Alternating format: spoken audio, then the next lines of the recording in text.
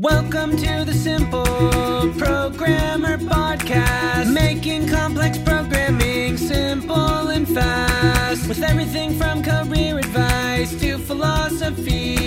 It's the Simple Programmer Podcast. What's up, guys? John Sonmez here from SimpleProgrammer.com. Today I want to give you just one quick tip that you can ensure that you get an actual raise, that you actually get a pay bump when you get a raise at your company. This is so critical right now with inflation being ridiculous. If you're going to get a raise, you need to make sure it's a significant one in order to compensate you for the increase in the cost of living.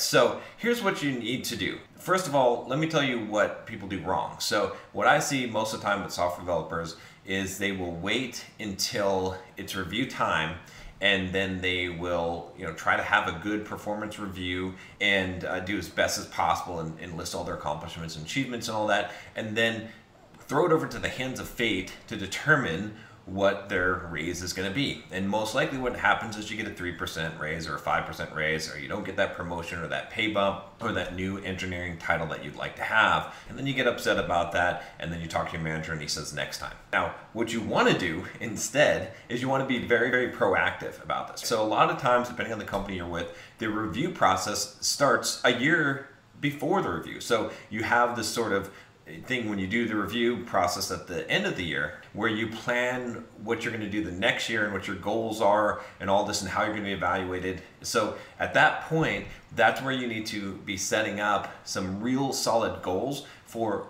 what you want. So let's say that you're making $90,000 a year and you want to make $100,000 a year. Right then and there, you want to tell your boss, and the next year I want to be bumped up to $100,000 a year. What do I need to do in order to do this? Or maybe you have a different pay band and a different title. So you need to be moved up to a promotion. So in that case, you want to say, okay, in order to go from software engineer 2 to software engineer 3, what do I need to be accomplishing? What are the requirements for me to be a software engineer 3? If I did these things, and you want to have that conversation a year out in advance if you can. Now, I'll give you a caveat if something you can do if it's too late for a year out in advance, because there's some other things we can do, so stay tuned. But here's the thing.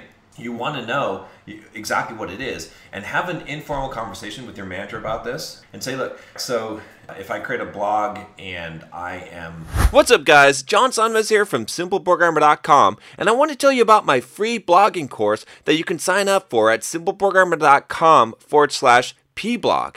Now, this free blogging course is going to tell you how to create a blog to boost your career. It's something that you definitely don't want to miss. Thousands of developers have already gone through the course, the free course that you're going to get by email, and have learned how to create a blog to boost their career, to make more money, and even to grow their own side business. It's something that every single developer should do, especially if you're a web developer. You should have your own blog. I'm going to show you exactly how to do it, how to be successful, how to get traffic, everything that you need to know about creating a blog and even making money from it. Just go to simpleprogrammer.com/pblog to sign up now. Once again, it's simpleprogrammer.com/pblog. Considered an expert in the field, like I've given some talks at conferences or whatever it is, so that you're saying that this would be what a software engineer 3 does, or like I have this level of complexity of code, I have these certifications, whatever it is, just talk about it and say, where am I at now? I'm software engineer 2, I want to be software engineer 3, so what is the gap? What is the difference? So if I do all of these things this year, then I'd be qualified for this.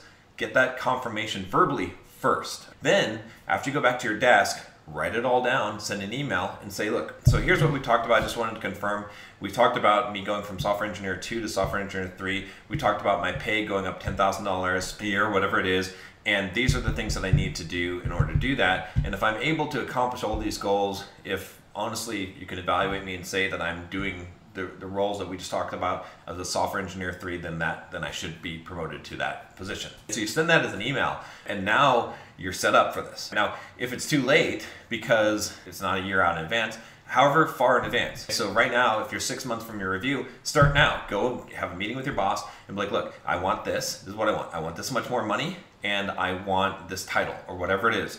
Whatever you're trying to aspire for, don't hope and pray. Just tell your boss exactly what it is that you want, and then have a meeting and discuss what is needed to be done and send the email. Just like I said, if it's 3 months in advance, then do the same thing. Now, what I want you to do also, as you get towards the end of this, as you're getting closer, let's say you're 2 months out from the review, remind your boss and say, look, here's where I'm at. I've accomplished all these things. The review's coming up in 2 months. This is what my expectation is. So based on all these things, I'm expecting that I am going to get this promotion. I'm expecting I'm going to get this pay raise like we talked about. Make that clear, because what happens is before the review goes out, the budgeting happens about a couple months before then. And so if you don't have that conversation and constantly remind your boss what you agreed to and what you're doing and show that, then you're gonna have a problem, because they're already going to budget this money, and then trying to fight for it afterwards is way more difficult. If you like this video, definitely make sure that you watch. I've got another video that is going to really help you.